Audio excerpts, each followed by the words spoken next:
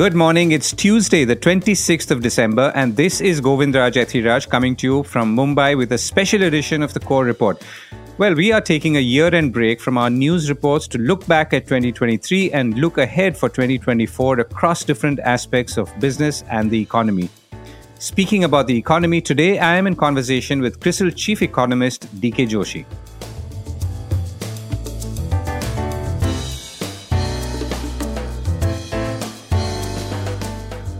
This is a Core Report with Govindraj Ethiraj. 2023 was a very interesting year. Speaking from a macroeconomic perspective, there were many events. We saw inflation, for example, shooting up. We've seen GDP numbers come back to levels which obviously we've not seen before. They may, of course, go back again a little down, but that's for a later date. So overall, what are the lessons and insights from 2023 that we can carry forward into 2024? What happened in 2023 that in some ways will set the stage for what could happen and will likely happen in 2024, particularly from a macroeconomic perspective for India, within India, India looking out and outside looking in. So here is what we are trying to broadly put together. My guest today to do that is DK Joshi, Chief Economist at rating agency CRISIL.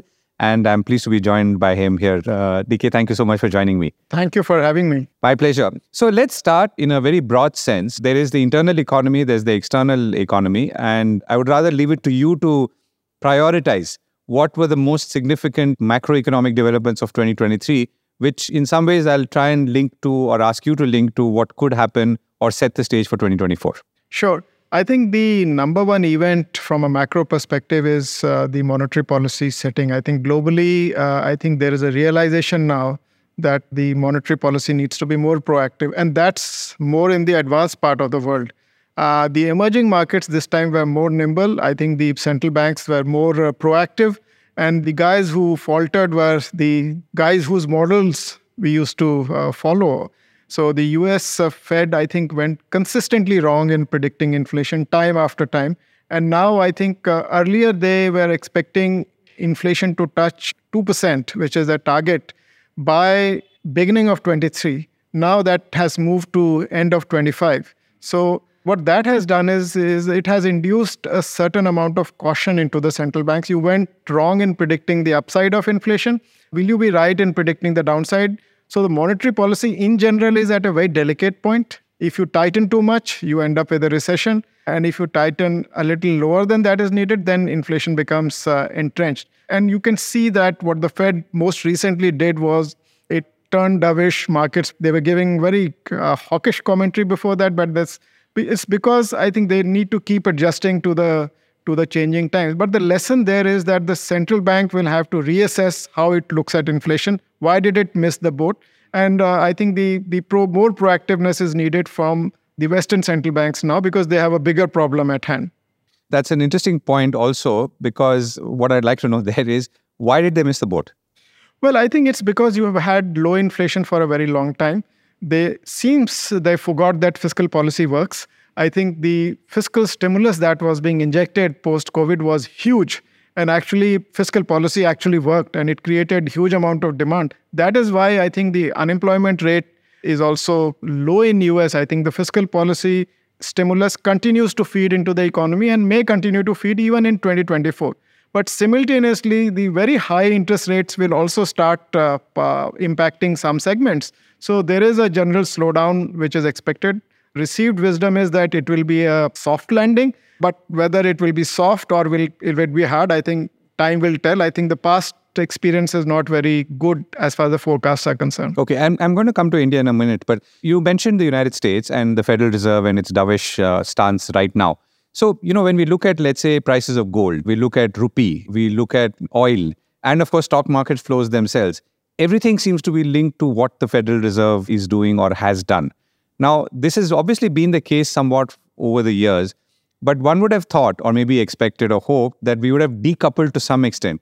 And that doesn't seem to be the case. Would you agree with that? Well, I think as far as the economies are concerned, we are not decoupled in the cycles as far as cycles are concerned. The cycles are correlated because we are more interconnected. But the trend is decoupled. And the monetary policy, etc., I think these are part of the cycle. So they do impact. And although If you notice what happened to the 10-year bonds, the day Fed turned dovish, the 10-year bonds fell. There was no action from RBI. So it was purely external factors. And then there are countries like Indonesia, which have raised interest rates not because their inflation is high, but because US Fed is keeping interest rates high, and that is impacting their currency, it's impacting capital flows. So there is an impact of systemically important central banks in the world on emerging markets, and on top of the pile is the US Federal Reserve. Having said that, what we might see now in the coming year is that the emerging markets will not wait for the Fed to cut rates. I think some of them which had started raising interest rates much before I think the inflation became a problem there, I think they can cut rates earlier also. And the quantity of rate hikes by the Fed or quantum is much, much higher than what the Indian Central Bank, for instance, has done. It's not one-to-one relationship. That's what I wanted to point out. But directionally, I think both, you can't ignore what the Fed is doing. By the way, it's not only about raising interest rates, they're also shrinking their balance sheets.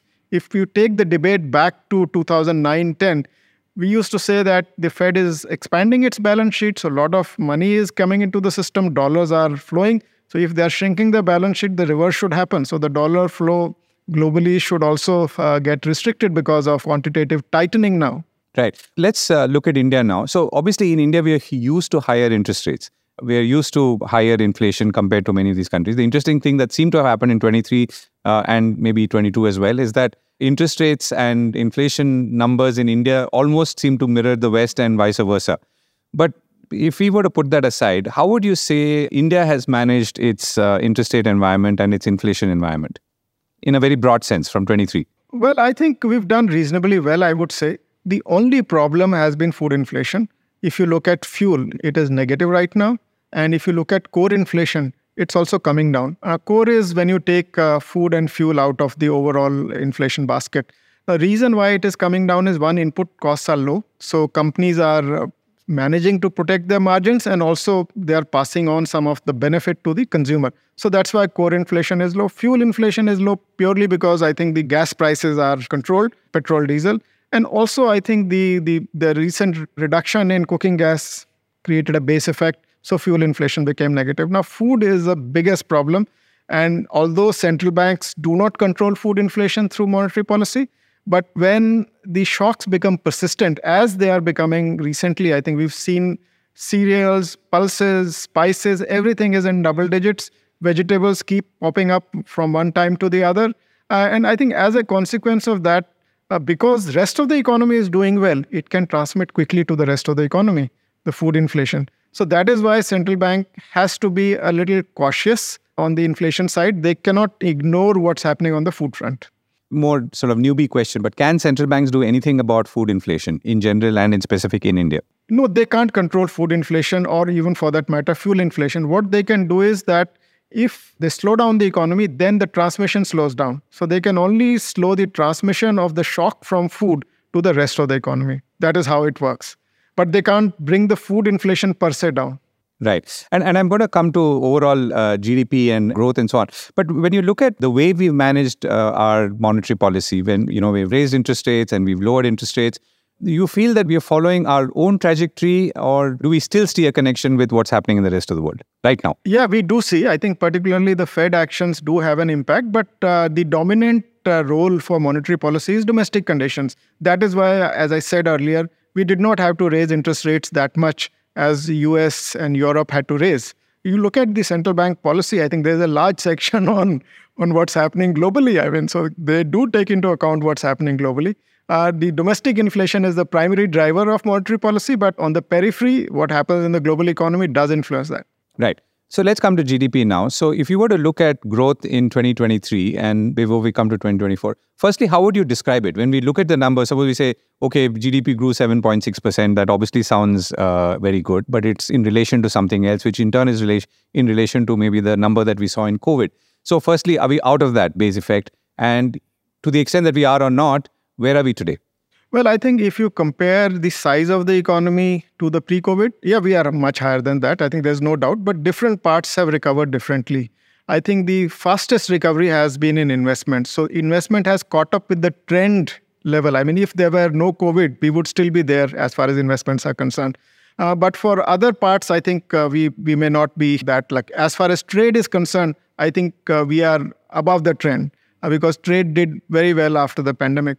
So overall, I think the economy, if I take the case that there was no pandemic and the economy would have moved in a particular direction, I think it is still below the level where it would have been without the pandemic, but in some parts have recovered faster than the others. So in absolute numbers or gross value added, where are we today compared to what we were pre-pandemic?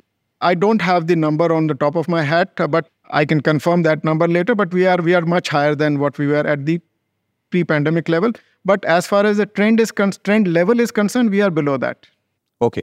So now if you were to look at the numbers that we've been seeing most recently, to what extent is that reflecting, let's say, a much stronger economy, or are we still on base effect? No, I think it's reflecting a stronger economy because if you see the components, you will see agriculture hasn't done well. I think the latest data showed 1.2%. Just for reference, in the last 10 years, the average growth in agriculture has been 4.4% per year, which is above the trend. So I think agriculture has markedly slowed down. So despite agriculture slowing, if you are doing well, that means the other parts of the economy are doing better. And there, I think construction and manufacturing are staging some sort of a comeback. Let's get a historical perspective on this. After the pandemic, you could not consume services because immediately after the pandemic struck. But you could consume manufactured goods. You can order them X, Y, Z. So manufacturing did well at that time. But the moment you opened the economy up and COVID was down, you rushed towards services. And now the pent-up demand for services is coming down. So manufacturing will again move up. And this is exactly what is reflected in the GDP data that we saw. So I think overall, GDP numbers have surprised on the upside despite all the global stress and the shocks that we saw and unknown events happening. I think they haven't impacted us to that extent. Having said that, in the last quarter, the primary drivers have been government because they are pushing investments up and also because government consumption is also rising. Private consumption appears to be a little weak, but my sense is I think we'll see some pickup as the second half data becomes available soon. Right. So if we were to look at GDP and breaking it down a little bit, one is, of course, what we produce and consume within the country, and the other is what we export. Now, exports are clearly steady to slowing down, as are imports. Now, how does that set the stage for what we are likely to see in 2024? It's a very interesting scenario that is likely to play out. And there are two factors there. One is what is the expectation on global trade next year? What really struck me was that whether you look at the OECD forecast or the IMF forecast or the WTO forecast, everybody is predicting a pickup in goods exports. Goods exports did not do well in 23. They only grew by something like volume growth was 0.9%. And that is expected to grow at 3%. One of the reasons is that from services, you will move towards goods. So if you consume more goods, you will trade more goods. The catch for India is that our trade exposure has been rising to US and Europe. And US is expected to slow down next year. So how that impacts us, I think, will be a key monitorable. Second, I think, is what we are seeing in the Red Sea area. If it becomes a bigger conflict, I think the transportation costs, etc., will rise, and that will create supply side issues. Again, I think the cost will rise, and I think that does hurt trade. The other, I think, point which I've been making for last couple of quarters is that our trade exposure to Asia has slowed, and this is the part of the world which is growing very well. And by the way, it's not only India which is doing well. There are other Asian countries which are domestic driven like Indonesia, Philippines, etc. They are also recording reasonably healthy growth rates. So trade is, you have to observe whether the prediction of OECD, etc., for global trade does come true or not. If it comes true, then how do we shape up vis-a-vis the slowdown in US? So I think overall, I would say that a sharp slowdown in goods trade is not expected in the coming year because of these developments. Now, a more conceptual question. To what extent will we grow as an economy, or to what extent will we add growth to our economy because of exports? And conversely, do we need strong exports to really boost the economy, or could we do well even if things are as they are today? Well, I think this year, if you see exports, it's minus 6% cumulative growth. So exports haven't done that well, which is telling you that domestic demand is what is firing growth. You need exports because I think if exports rise, I think domestic activity also picks up in accordance with that. I mean, if you are exporting more manufacturing products, you are also producing more manufacturing products. It's helping you create more jobs, etc. And it is also making you more competitive. If you are able to, you're providing better stuff at home also apart from exporting. So exports are a very critical part of ensuring that if your exports grow, particularly in more complex areas, then your supply chains are becoming more efficient. I think I would say that exports is a very important part. It's not just the growth, but it has many other implications. And right now, I think the scenario is a little tougher in general for exports because countries are turning inwards. So if you were to look at, let's say, some of the targets that we have as a country, $5 trillion economy or even beyond that, what is the role that exports can play, will have to play in helping us get that additional growth? Or the converse is that it's good as long as it's there, but it's not going to make a difference in the kicker. Well, I think what goes into the demand side GDP calculation is C, consumption, plus I, investment, plus G, which is government spending, exports minus imports. Our imports are still higher than exports. So the trade is broadly, it's not adding to the GDP. It may be adding less at points sometimes, and it may be more negative at some other points in time. But as I said, trade is important for many other reasons. I think it's not just pushing the growth up.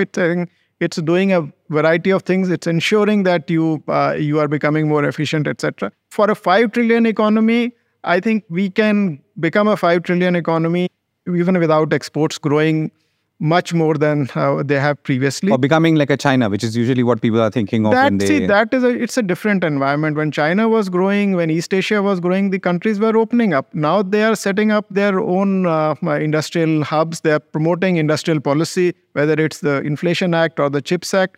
So there is a move production inwards, and near-shoring, etc. So all that, and also tariffs are being used to discriminate against your geopolitical rivals, etc. So all this is not a healthy scenario for India. Will benefit because I think trade is shifting, and we might benefit a little bit from that.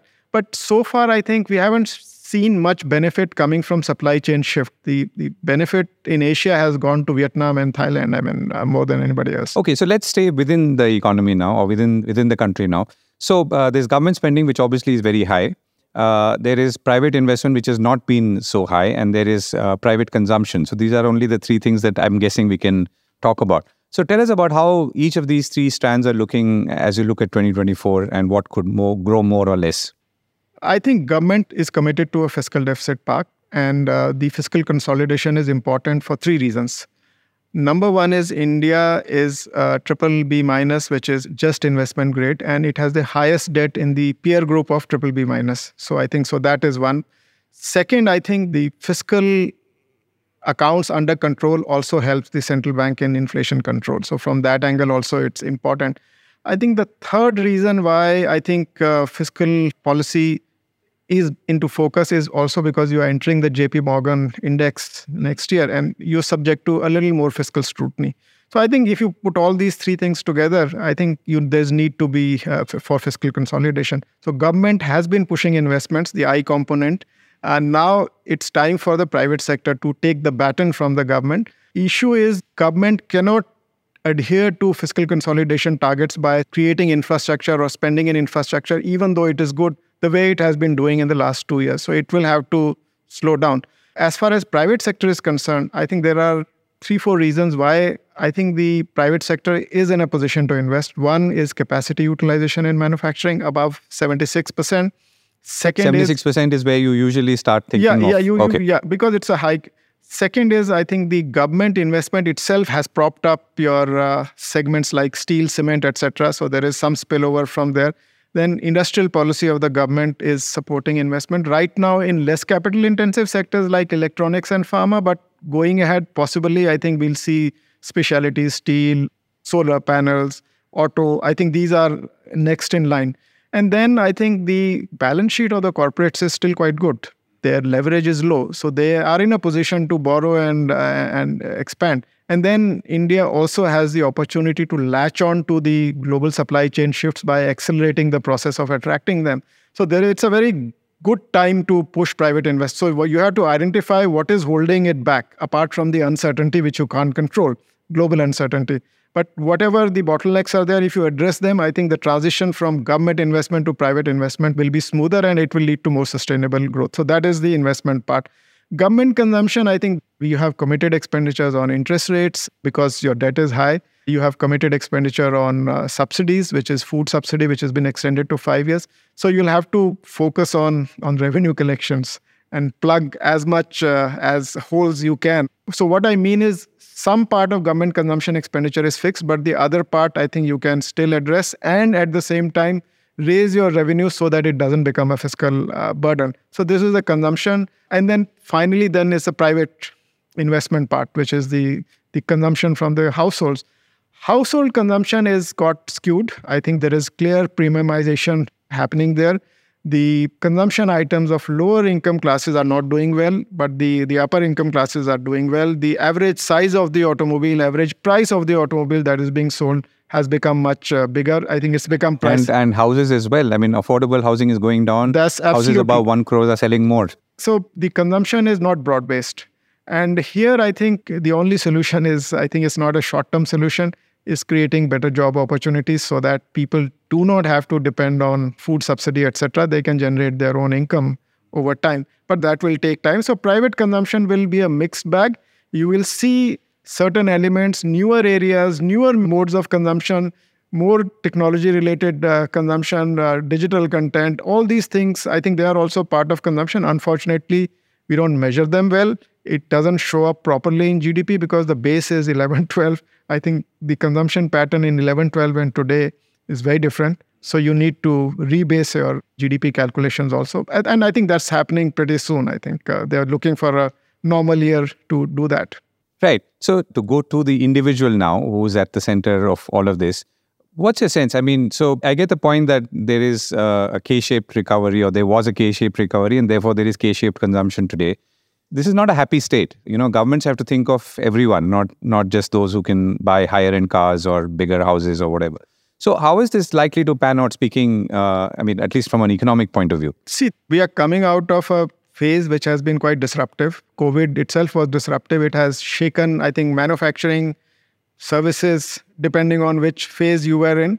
And I think going ahead, my sense is the next phase is going to be because of the changing behavior, whether it is your consumption, you want to consume certain things quickly, or you don't want to give up on premium stuff, even if you can't afford it. And at the same time, even the businesses, I think, are facing, you want to work from home. I mean, you hybrid model, how will it? So all these considerations are important for the individual and also for the corporates. But coming back to your primary question, the only way I see it is more meaningful job creation, so to say, which is a very big challenge because when you promote efficiency, I think you become more capital intensive also at times. So how do you promote labor intensive segments is a big challenge. That is the reason why government has to take care of people who can't benefit from the growth process completely by providing either free food or maybe health insurance. So these kind of things will continue.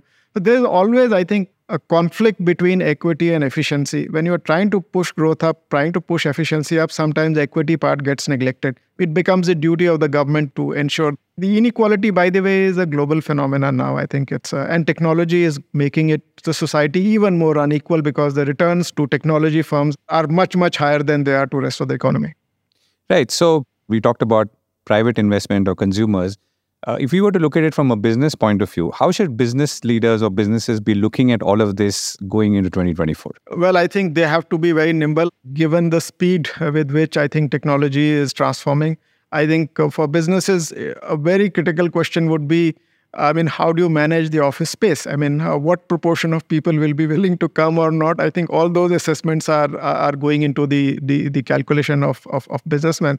Then I think the other thing is they have benefited a lot this year, profit margins from lower input costs, etc. So I think they have to be very mindful of where the energy price is going, or for that matter, the commodity price is going. Looks like there's no much upside to it. So the profit margin issue, I think to manage that, I think they have to manage their risks better. I think they have to focus more on resilience. You need to keep cash reserves because you are in a volatile environment. I think all these considerations, they have been important for businesses. Big businesses have managed it pretty well.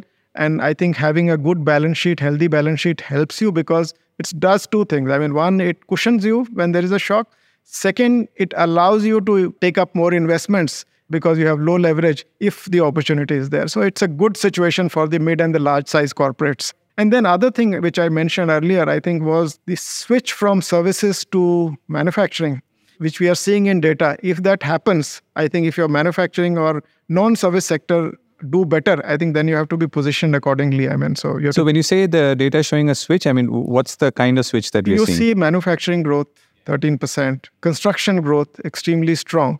But construction is driving manufacturing, or is it? No, both are separately measured. I think it's the value added. Now, if you move beyond that and then start looking at services growth is strong, but it is slowing. I mean, the pace with which it is increasing is slowing. And as I said, globally also, the goods sector is expected to do well. So it kind of ties up with that story. So this transition from high growth in services or pent-up demand-led growth in services could be towards the manufacturing goods sector. So I think the corporates will accordingly benefit or lose out. But at a consumer level, you're saying that people who, let's say, splurged on experiences will maybe now go back to splurging on goods.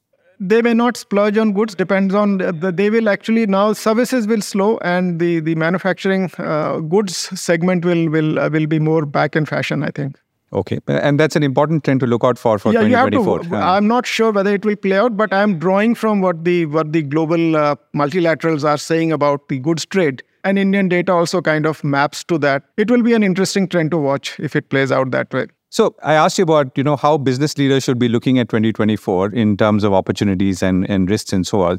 So obviously climate is going to play an important role here. And this, I'm sure, comes out even in your own interactions with businesses and companies. So how is that whole area looking like? Well, I think 2023 was a flashpoint in some sense because it's expected or rather projected to be the hottest year in recorded history.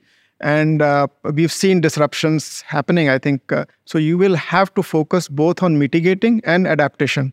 I think mitigating is like reducing your carbon footprint. Adaptation is like what we've done for cyclones, etc. I think they're coming, but they're not hitting the economy that badly, or they are not killing that many people. So both these have become important considerations for businesses, for governments, because even for a business, it's not only where you are situated. If you're situated in a climatically fragile zone, I think that has a bearing on your profits. It has a bearing on the perception. If you're sourcing your material from areas which can be disrupted by climate, again, I think you are exposing yourself to newer risks. So I think all these considerations, as this issue becomes more binding, I think these considerations will have to be addressed and companies have to start thinking ahead because this is a shock. I think you don't know when will it strike. So you have to make yourself more resilient, just as you are trying to make new crops which can withstand heat and cold much more than the usual crops. I think similarly, businesses will also have to plan for their transition. They can't bulletproof them against climate change, but at least mitigate the risk that comes from climatical disruptions. Right. And you are seeing many businesses, put a number to this and say, okay, this is the amount of resources I have to devote to. They are thinking about it now. I think even investments will become climate sensitive. I think that's the other part. I think green investments, all those things are also there very much. For a country like India, I think it has to focus more on adaptation, I would say, because the mitigation would mean, in some sense, reducing your carbon footprint, which we should be doing, but we can't do it as fast as the rich countries. So I think making sure that you adapt to the changing climate, I think, and become more resilient is a consideration for most businesses. And they are measuring it also, I think, that how much carbon footprint you are creating. Right. And sort of last question, in your own wish list of things that you would like to foster a, let's say, more stable economy or a stable to growth economy and so on, what would it be? Well, I think there's no solution from a short-term perspective. Health, education, these are things that you need to focus for long-term sustainable growth. And then skilling people is very, very important because there is a skill mismatch also. It's not only that people are not finding employment, some of the employers are not finding people. I think when infrastructure grows, the infra companies are finding it difficult to get people who can operate their machines, etc. I think make sure that the vocational training part, I think, gets seriously done so that people do participate. And there are areas where I think if you are talking of AI, etc., you need to focus on enough manpower in that segment as well. Because it's very different from the IT service that you were doing earlier. So global players will come to India and GCCs are already known capability centers. and they'll become more attractive if you can supply the required manpower. So I think all these have to become, so you have to play according to how the global demand is playing, because services exports in total export, the share is only rising in the last 2 decades. I think it's gone up pretty significantly. It's 42% share of services exports now. So that is one part. And second is, I think there is the infra and other things which you are growing. Make sure enough manpower is available to deliver on that. Right. So you're saying from your wish stroke desire for 2024, skilled workforce, I mean, that's a very generic term, but building further on skills to respond to market needs, both global and Indian, is a key item on your wish list. It's a key item. And then second item would be, if you want to pass the baton to the private sector, I think address their bottlenecks head on, because this is a great opportunity. I think that I gave you 4 or 5 reasons why private sector can invest. And I think if those conditions are met, I think you could have a very sustainable investment cycle pickup. That's a good note to end on. BK Joshi, thank you so much for joining me. Thank you so much.